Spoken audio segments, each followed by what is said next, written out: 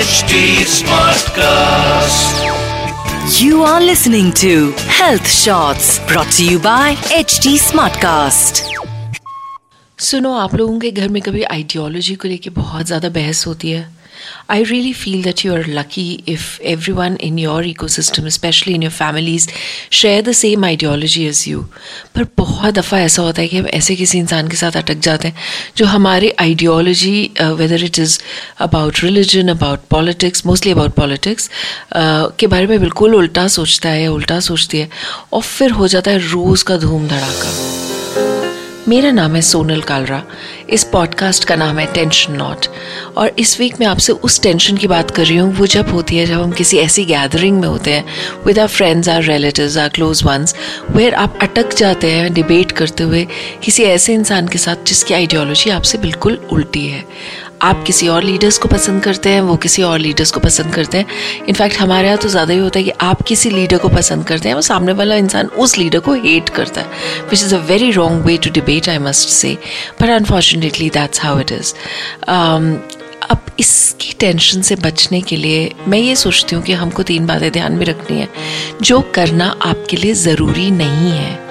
वो पहली बात ये कि आपको हर बहस में, दुनिया की हर बहस में, and you can generalise it as much as you want,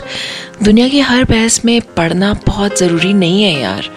क्या होता है कि कई बार हम बहुत अच्छे मूड में, बहुत अच्छे माहौल में बैठे होते हैं, ड्रिंक्स चल रहा होता है, एंड सडनली कोई बात कर देता है किसी एक पॉलिटिकल लीडर की कि प्राइम मिनिस्टर ने ये किया, नहीं ये तो राहुल गांधी ने ये किया, और उसके बाद कोई ऐसे 2 लोग इतना अटरली भिड़ जाते हैं जो left wing, right wing, centre wing, whatever wing को आप बिलोंग करते हैं, वो उसके बारे में इतने स्ट्रॉन्ग व्यूज़ रखते हैं कि वो अपने व्यूज़ को सबको मना देना चाहते हैं उस पार्टी में, या उन एटलीस्ट वो 2 लोग तो आपस में बिल्कुल लॉगरहेड्स पे लग जाते हैं।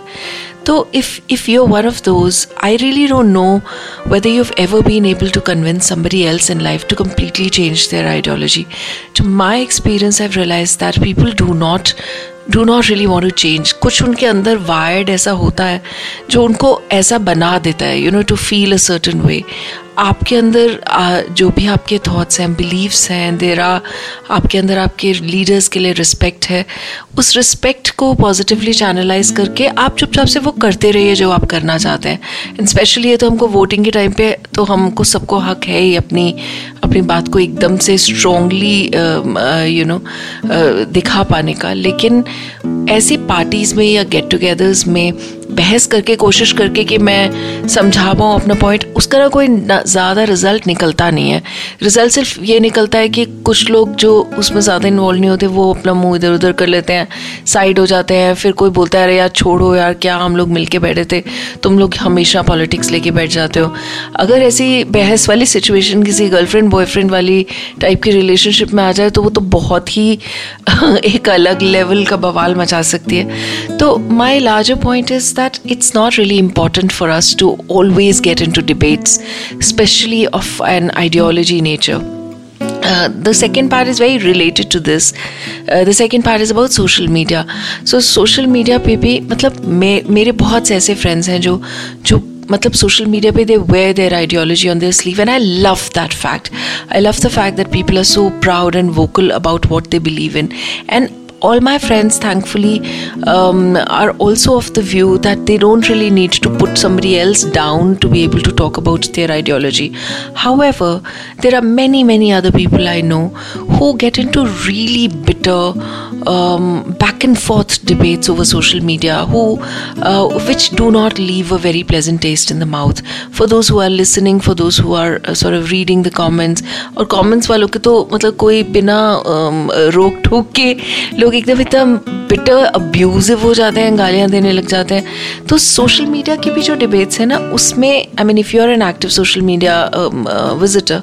आपको उसमें भी कोई ज़रूरी नहीं है कि आप आपकी कोई कंपल्शन है कि आप हर डिबेट में घुस ही जाए, अनलेस आपकी किसी से बात हो रही है, and in which case I would say you must hold your point across.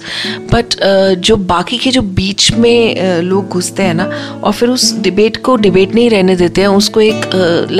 एक फेस्ट बना देते हैं गालियाँ वालियाँ देने का, वो चीज़ अवॉइडेबल है अगर आप उसको पढ़ने के बाद स्ट्रेस लेते हैं. तो अगर आप स्ट्रेस नहीं लेते और आपको मज़ा आता है कि लोग एक दूसरे को सोशल मीडिया पे गालियाँ दे रहे हैं, so then it may be a source of entertainment for you. But I'm just saying that if it increases your tension, then you can very well take the conscious decision of staying away from it, and it won't be wrong. The third thing that I want to say, and this is actually very important because ये बात ना मैंने काफ़ी time से notice किया कि जो particularly when it comes to religion and when it comes to celebrations related to religion, जो festivals होते हैं, धीरे धीरे ना बहुत सारी जनता ऐसी हो गई है जो अपने खुद के, और आप किसी भी religion को belong करते हो, मैं I'm not even talking about any particular religion, अपने खुद के religion के लिए apologetic से होते जा रहे हैं. I mean क्या यार, अपना फेस्टिवल है तो उसको अच्छे से सेलिब्रेट करना मांगता है ना, मतलब उसको अपने रीति रिवाज, I mean festivals are actually just a way of life to express the beliefs and faiths that you have. I find festivals so beautiful. अभी मैंने बहुत सारे नए जनरेशन के ऐसे लोग देखे हैं जो who find it uncool to either celebrate the festival in the manner that it's been celebrated over centuries, or they just find it very cool to just say कि यार मैं तो इन सब चीज़ों में नहीं मानता, मैं तो कुछ नहीं करता, हमारे यहाँ तो कुछ नहीं होता, जन्माष्टमी पे हम तो कुछ नहीं करते, और किसी में मतलब किसी एक पर्टिकुलर फेस्टिवल का नाम नहीं ले रहे थे, so many of other religions कि okay, I just wish my friends and I don't really do much. I just find that very very churlish, because आप अगर किसी भी religion को belong करते हैं, जैसे मेरे मुझे हिंदू festivals निकलते हैं क्योंकि मैं I'm a very proud celebrator of all the festivals that I've grown up knowing, and I just feel that they bring you so much of happiness. Just the festival day begins with happiness. There are so many sweet rituals, and honest to God, अगर आपको अपने किसी festival के rituals में कुछ बाकायदा कुछ कमी दिखती है जो आपकी वैल्यू सिस्टम से मैच नहीं करता है, तो आपको पूरा हक है आप ये कहें कि ये चीज़ मैं नहीं करता हूँ, because I feel very strongly against this particular thing. But अगर ऐसा नहीं है तो जस्ट ये कहना एट अ लार्जर लेवल कि मुझे नॉलेज ही कम है ये फेस्टिवल क्यों मनाया जाता है, इसलिए मैं क्यों अपने फ्रेंड्स को विश करूं, या मैं क्यों कुछ ऐसा छोटा रीति रिवाज में पार्टिसिपेट करूं जो उस फेस्टिवल का पार्ट है, ये कहना मतलब कि कोई बड़प्पन नहीं है ये कहने में कि यार मुझे पता ही नहीं, I live life on very different terms, I am not very religious, so you don't have to be religious to have value for religions, and in fact all of them, but never feel ashamed about your religious identity. Never feel ashamed or belittled by anyone or by your own thoughts about how you should be celebrating special days, wearing them on your sleeve as a proud entity of the fact that you belong to a particular culture. I think ये बात हम अगर जिस दिन मान लेंगे और जिस दिन हम अपने दोस्तों के साथ ये कहना बंद कर देंगे यार मेरे को तो इसके बारे में कुछ ज़्यादा पता नहीं है, हमारे यहाँ तो इतना होता नहीं है, तो आपको ना कुछ ज़्यादा अच्छी सी फीलिंग आएगी, because celebrating every ritual etc. Actually enlightens your knowledge, and if you happen to find, as I said, if you happen to find something really superstitious or against your values in celebrating that ritual, that question it. And there are so many people, so many domain experts who would actually be able to very beautifully answer your question about why and how it started that way. तो आपको पता चलेगा कि शायद actual ritual वैसा था नहीं जैसा आप सोच रहे हैं, अब आपने उसको किसी चीज़ से रिलेट कर लिया है in amongst the contemporary sort of value system or contemporary way of thinking, और शायद आप उसे misunderstand कर रहे हैं. That's there's a big if in it, but it could just happen. So the third and the last point that I'm trying to make is that you should just try and remove this element of taboo or sharmindagi or ashamedness from being religious per se, and following the beautiful aspects and value system of your religion, and